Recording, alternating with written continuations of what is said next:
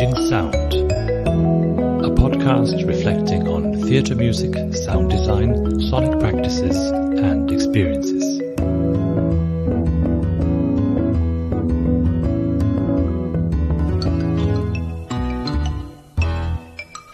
Welcome.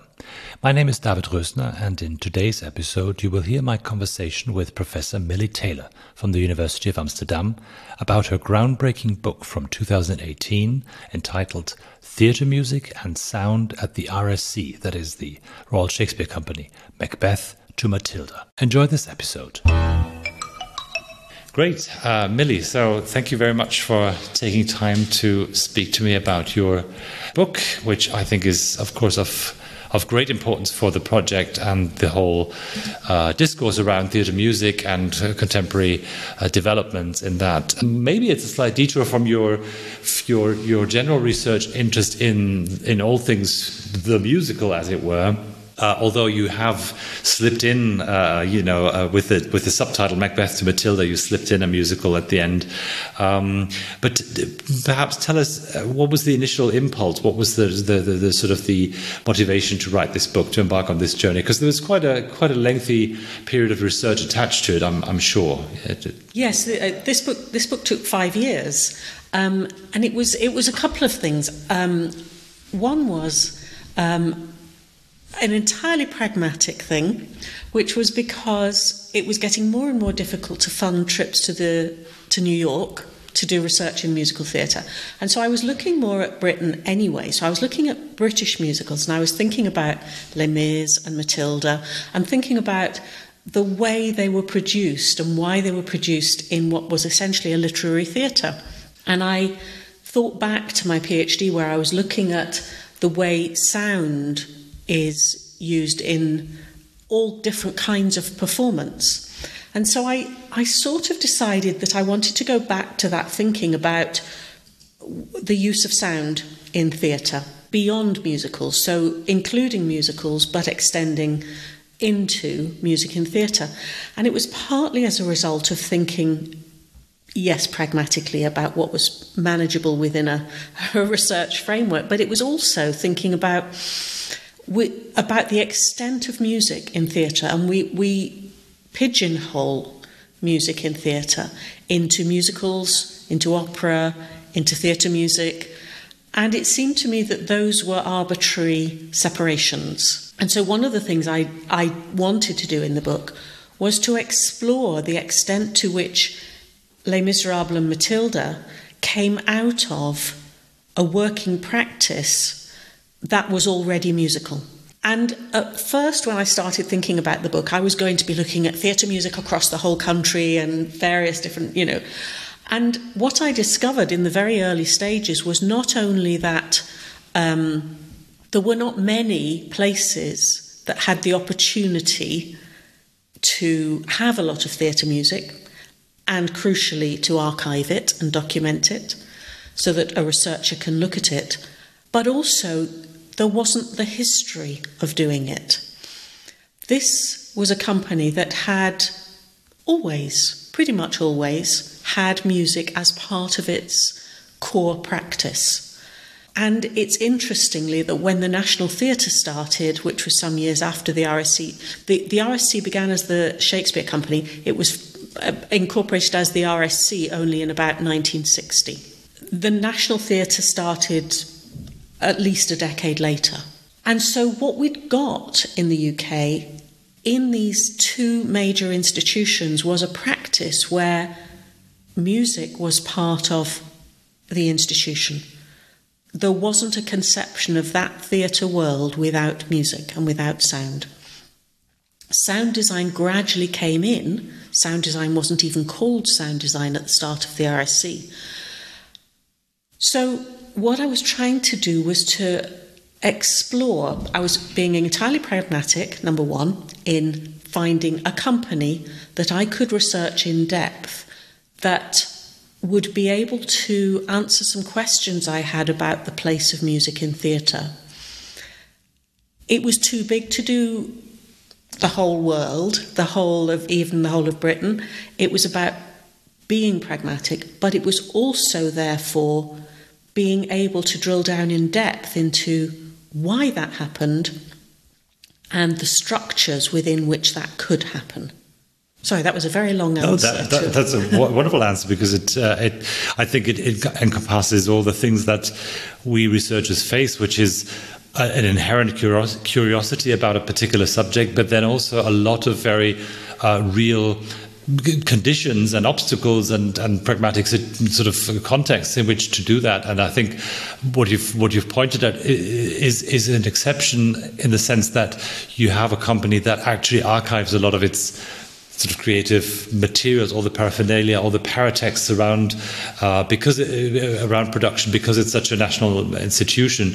And with many other, I'm thinking of companies, such as Theatre Alibi or Nihai, or other companies that have a strong connection to music and seem to have music and musicianship at the heart of their creations. But I'm hesitant or I'm unsure, but I doubt that they have the means, and also perhaps the sort of the public interest in really taking all the time and money, let's face it, and men and woman power to archive all those kind of proceedings.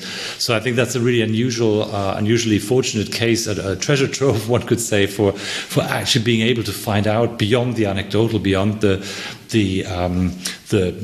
people reminiscing about theatre music, to actually find scripts and tapes and technologies and all sorts of things, which you did, and combined to a really dense, thick description of what was going on and is still going on there. Yeah, and I think it was and is important, because it's a big employer of musicians, and the development of sound design was happening during that period. And the link between theatre and sound, and the hierarchy between music and sound, was also being experimented with at that time, and basically transforming. Sound design didn't exist at the beginning, and the fact that somebody was putting microphones on musicians was a horrifying thing in the 1960s. And by the end of that period, music and sound could all be incorporated within one person coming and creating a sound design. So, it's a period that covers an immense change in the way we think about and use music. Can you say a bit about the profiles, particularly of perhaps composers?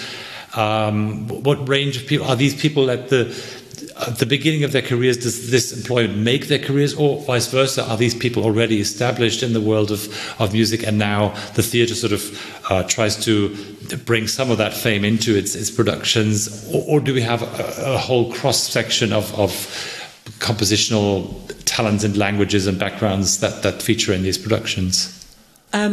At the start, some quite established composers were being drawn in. Guy Wolfenden, who really was the sort of inaugurator of the music department, he was there for about 40 years and became very well known. But he was not long out of university at the time that he began working there. But, for example, he employed Delia Derbyshire, who, for people who don't know, she was a key figure in the radiophonic workshop in the UK.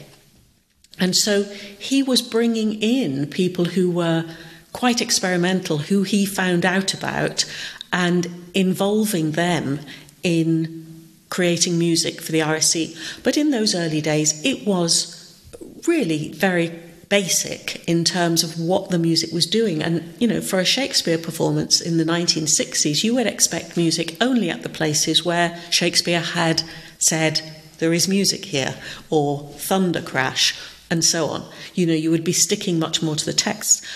And gradually that changed. And that's the interesting story, I think, is what changed and how it changed. But to come back to the question, at that point, he was bringing in people who perhaps were quite experimental. But in recent years, of course, as sound design has changed, as music's changed, different composers have been used, and pop music composers have been brought in. There's a production that used Duke Ellington music, for example. I mean, that's hardly pop music, but of an earlier period. Yeah, absolutely. That brought it in. But now pop musicians are being asked to write scores, and so the role of the music director of the show, who is there to manage the musicians, has changed, and they sometimes become arrangers or orchestrators, depending on what kind of composer you're using. Is this a composer who's used to scoring things for musicians, or is this a composer who is used to working with a group of musicians and creating sounds in collaboration? So all those things have changed because the working practices of musicians have changed. When Guy Wolfenden started, you scored your music, you wrote it down, and musicians played from a written score. Yeah. And gradually that has shifted with electronic music, with technology, with so many things. Two of your chapters have the word collaboration in them. So the first is called Musical Collaborations at the RSC, and the next one is called Collaborative Composition at the RSC, which to a classical musician or musicologist is already a sort of a little provocation, because one thinks of composition very much still in the sense of the genius lone composer at their desk and so forth. So the whole mystification or what's the word?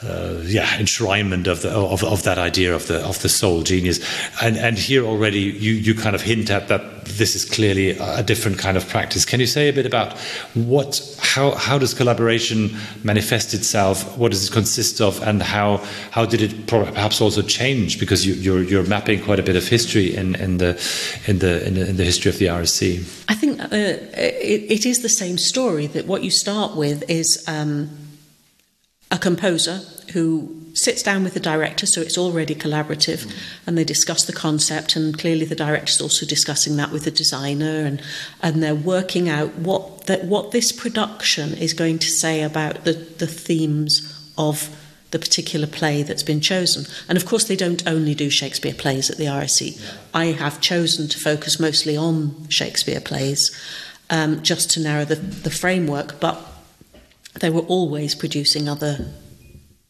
shows as well, at first of the period and then later of wider periods. But collaboration begins with that initial conversation, and the composer then creating some ideas, exploring them with the director, perhaps being in rehearsal, working with actors on song, working with musicians on the sounds. And that's that's almost like the basis where you're writing a score.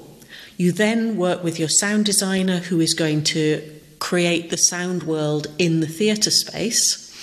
So already you've got a big body of collaborators.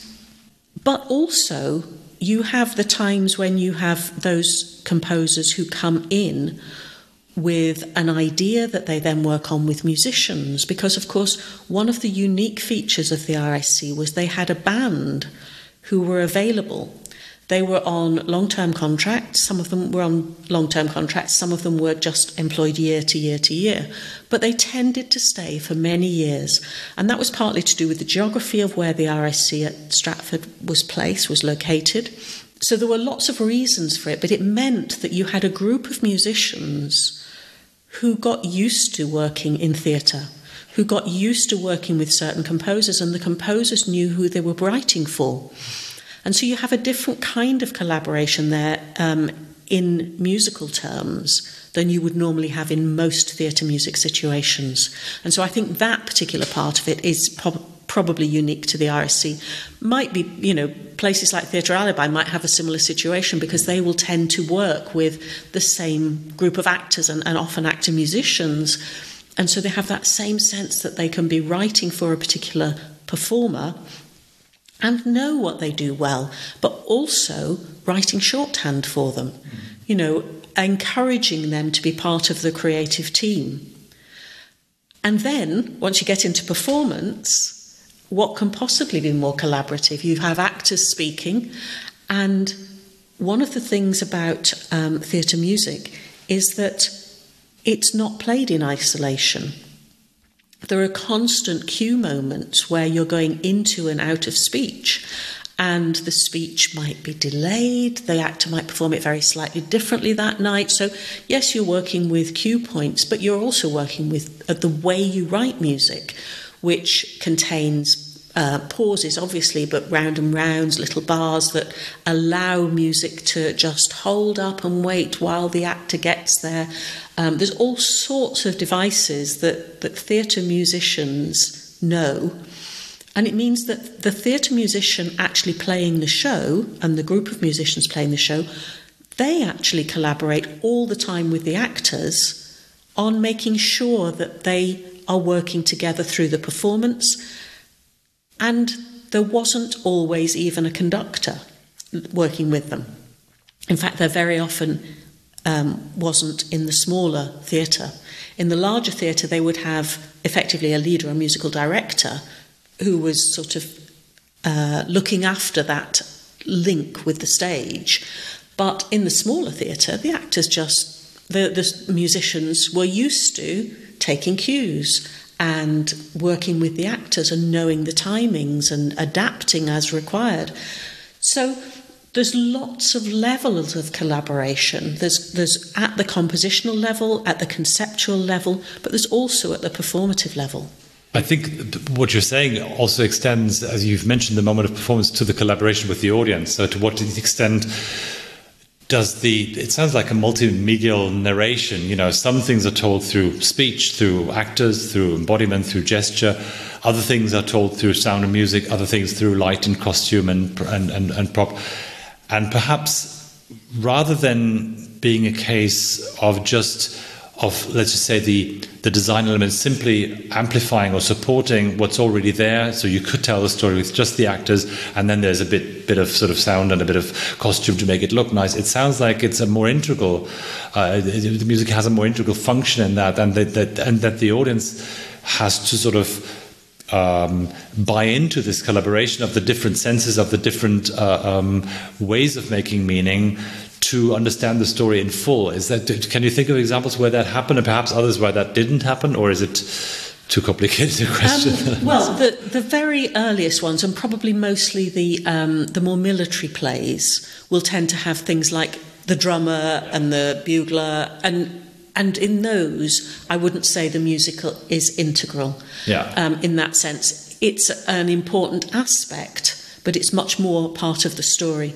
Whereas, for example, there was sometime in the 1990s a really interesting production of the Scottish play Macbeth. It was created by two musicians working together, and it wasn't ever scored. It was written as cues into a script.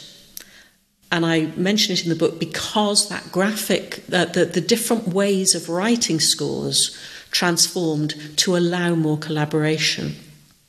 But also, what that did at that time was it allowed the creation of a much more impressionistic sound world.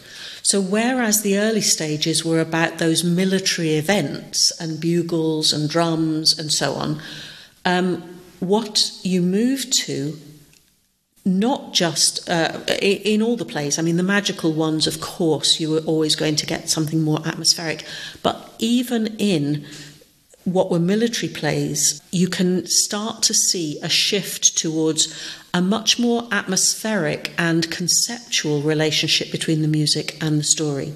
There is a production with a score that contains three cellists playing throughout, and it's a neotonal, minimalistic style of music. And what it does is it creates a very other kind of sound world that avoids quite deliberately that sense of this is militaristic, this is, jingoistic almost, and it moves in a totally other direction that allows audiences to feel that their world is disjointed somehow. And the Macbeth production I was talking about a minute ago, that one has a very different effect, because in that, although the sound world is slightly alien in the sense that it's more percussive, but it uses non-Western percussion instruments. What it does is it creates almost like an ethereal quality of the magic that was around the witches, and the tension and atmosphere surrounding Macbeth and the castle and what he's attempting to do.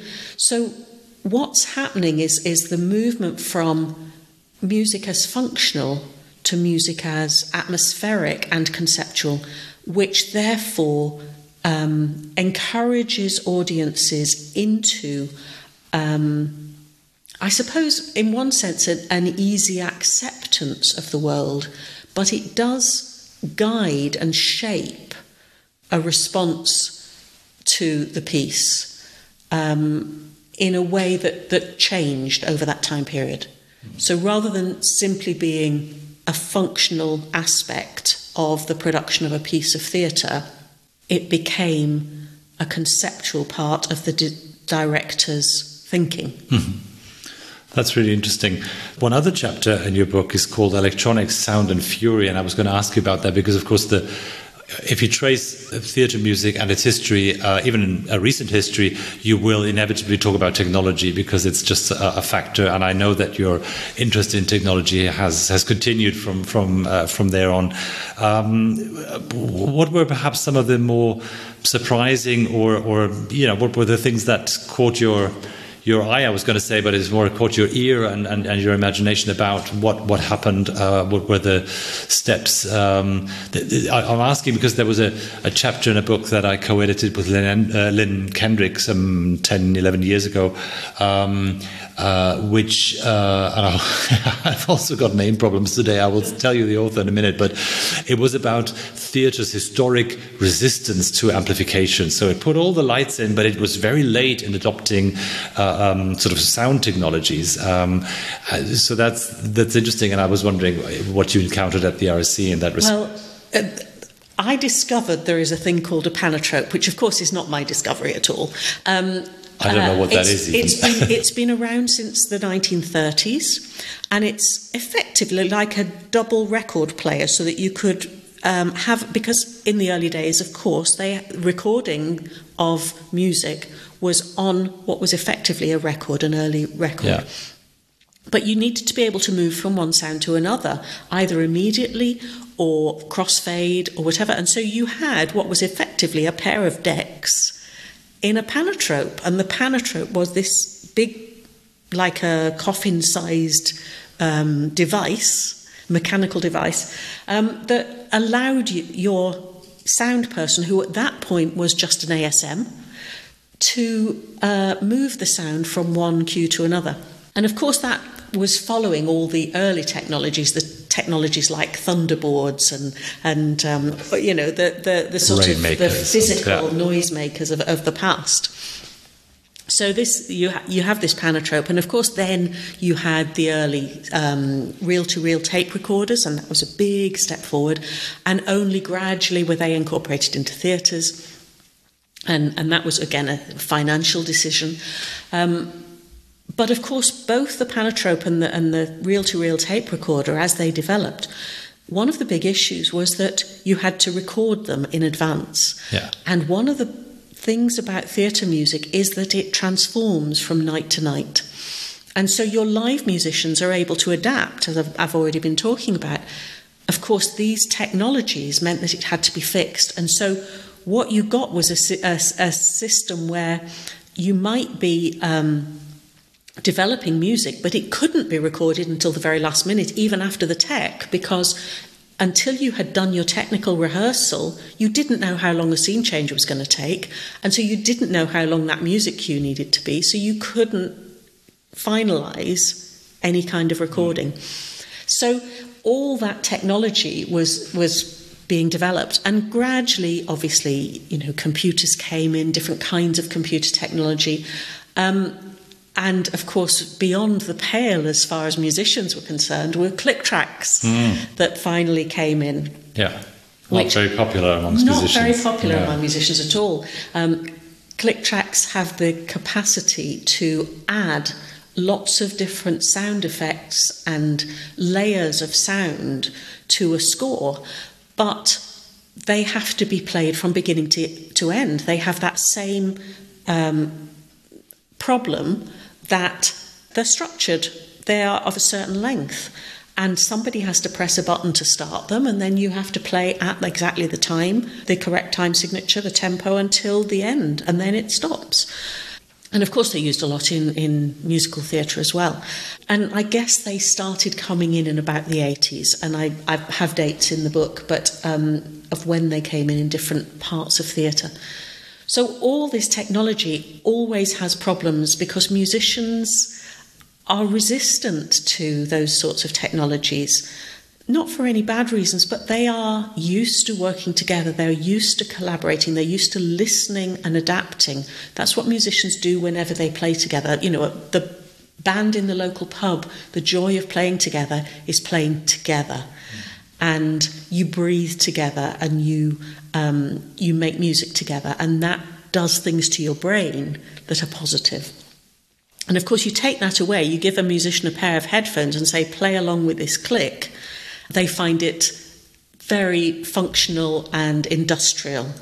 And so the sound and fury comes with the gradual introduction of various technologies.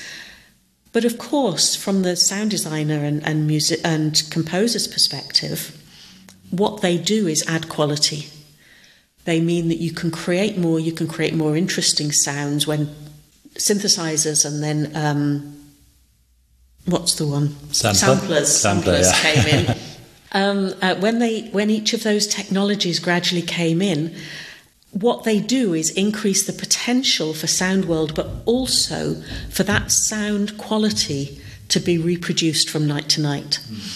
And as computers came in, where you'd had a huge sound desk that needed to be programmed with exact EQ on every instrument and every sound effect, that had to be programmed night to night as you move between different shows.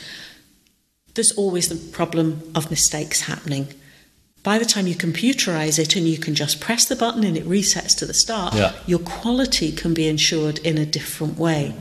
But of course, it does take away from some of the liveness. And I think that's always a bit of a battle. This may be too specialist a question, but I was wondering as you were talking, from what I gather, the predominant music sort of software to use in theatres in the UK is QLab, whereas in Germany everyone uses Ableton, and Ableton is called Ableton Live, and I don't think that's by mistake. It's actually a DJ software to begin with. It plays a lot with loops. It plays a lot with precisely what you talked about, sort of the ability to layer things, but to actually remain flexible. Of if you've got a string ostinato, and then you've got another instrument, and then you've got 3 sound effects, you can keep them all hovering, as it were, and you fire them whenever you need it, and so the track can be different every time. Whereas QLab, you're also quite flexible, but it is more a linear program. It is more designed. You can program all the things you've talked about, so it does help enormously in fading in one thing and bringing in the video and taking the lights down and putting the EQ to something else or whatever. It's wonderful, but it does tend to sort of anticipate a repeatable linear run of things. Is that just how it happened? Do you think there are different theatre aesthetics behind that, or have you encountered Ableton as well? Or I've actually encountered Ableton, and I know less about QLab, in fact. It seems to me that you've got the same issue with the technology, that what happens is the technology almost dictates certain aspects of the performance. So, for example, if what you're doing is a loop type of performance, that's the kind of music you get, that's the kind of sound world you're in.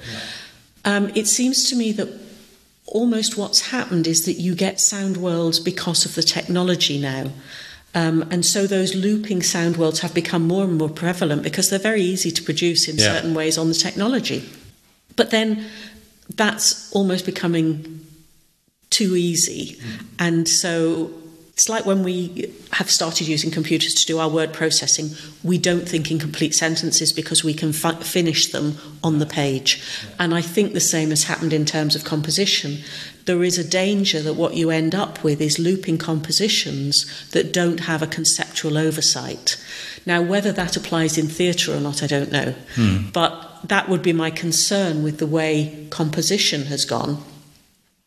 But equally, the advantage is what you've got is the quality, you've got the diversity of sound worlds. It's not just those few instruments, those orchestral instruments we have. We now have an immense spread of sound worlds that are available, pitched and unpitched. But it's interesting what you say. It kind of echoes very strongly a conversation I had with Paul Clark for the theatre music book I did in Germany, although that conversation remains in English, so people can read it if they want to.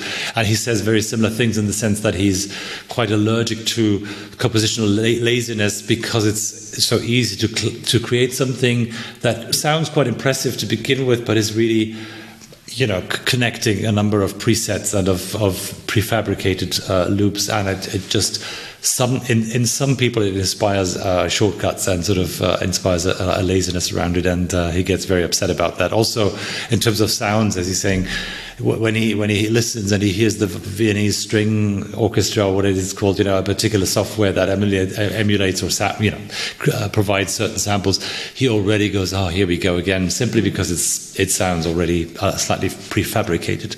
I was going to say the article I mentioned earlier is by Jean-Marc Leroux, and it's called "Sound Reproduction Techniques in Theatre: A Case of Mediatic Resistance." So it's precisely talking about the history of theatre being quite hesitant in taking up sound reproduction techniques, which is interesting, but perhaps a conversation for another time.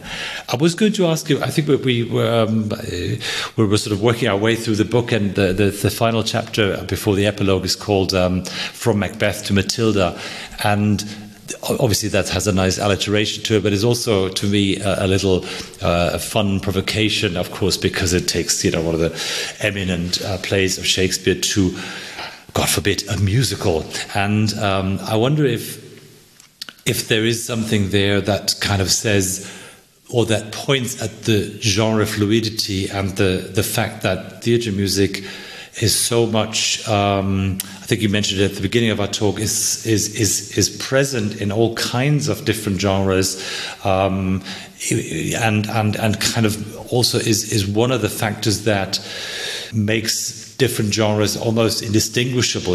We have certainly had Shakespeare productions that are almost like a musical already. There's lots of songs in there and so forth. I mean, was it just a fun way of connecting those extremes, or not extremes, but those poles on the scale, or not specifically? I mean, partly it was, but there is this body of material that the RSC creates, which includes Christmas shows.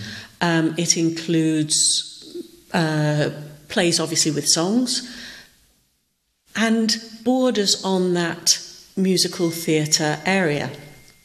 But as well, you have them dipping their toe into the water of absolute musicals, like through composed Les Miserables. They had done musicals before, but Les Mis was through composed. That is a big step.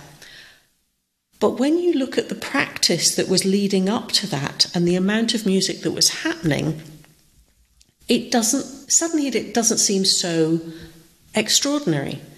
And the way back since the start of the RSC, there was an investment in training of performers, and particularly voice training. And of course, that's voice training for speech initially, and that has continued.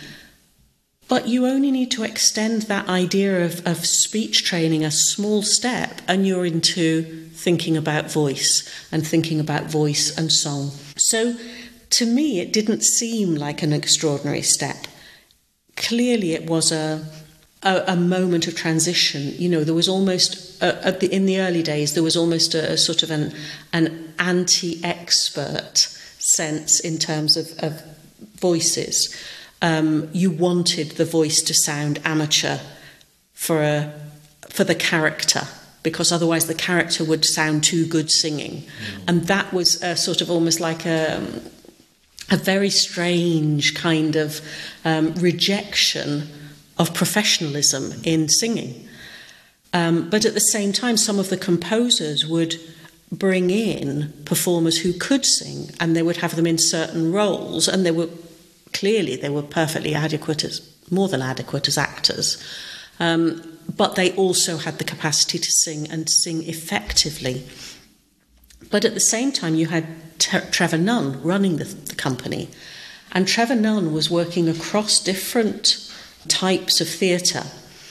And his production of Nicholas Nickleby and the team that he had to produce that show and the design aesthetic where there was an incredible fluidity between scenes, you can absolutely see that going straight through into Les Miserables. And he always talked about the fact that there shouldn't be a hierarchy in theatre forms. So having somebody as open-minded and Catholic in his approach to diverse theatre forms at the head of the RSC, I think, was really important in that development. And of course, once you've done Les Miserables, people are looking for the next now. It was, 20 years later before Matilda appeared. They did do quite a number of experiments that were far less successful in the intervening years, and they also did regular Christmas shows and so on. Matilda was a huge investment, and again, it was as a result of a new director coming in, a new musical director, and they worked together on creating the workshop capacity through which Matilda was created. And that arose because, of course, they knew that Les Miserables, all those years earlier, had taken a 10-week rehearsal period because it was being developed through rehearsal, through workshops, and it required that to get the interaction of sound and theatre and music all working together. And so the same thing happened for Matilda. So they were prepared to make the investment, and I think that was the key. They were prepared to allow the people they'd appointed to take the time it took until the musical was ready. There wasn't the deadline. There wasn't the sense of a commercial imperative. This has got to be created in 4 weeks because that's all the money we have and we've got to make a fortune out of it. And they get the bonus after the event because, of course, the bonus then comes back as that show spreads around the world. But I find it really interesting how some of those really successful musicals that really work on an integrated level in the sense that they're not just spectacle, they're not just music, they really have very highly developed theatrical techniques of storytelling integrated or interwoven with music, with spectacle, etc.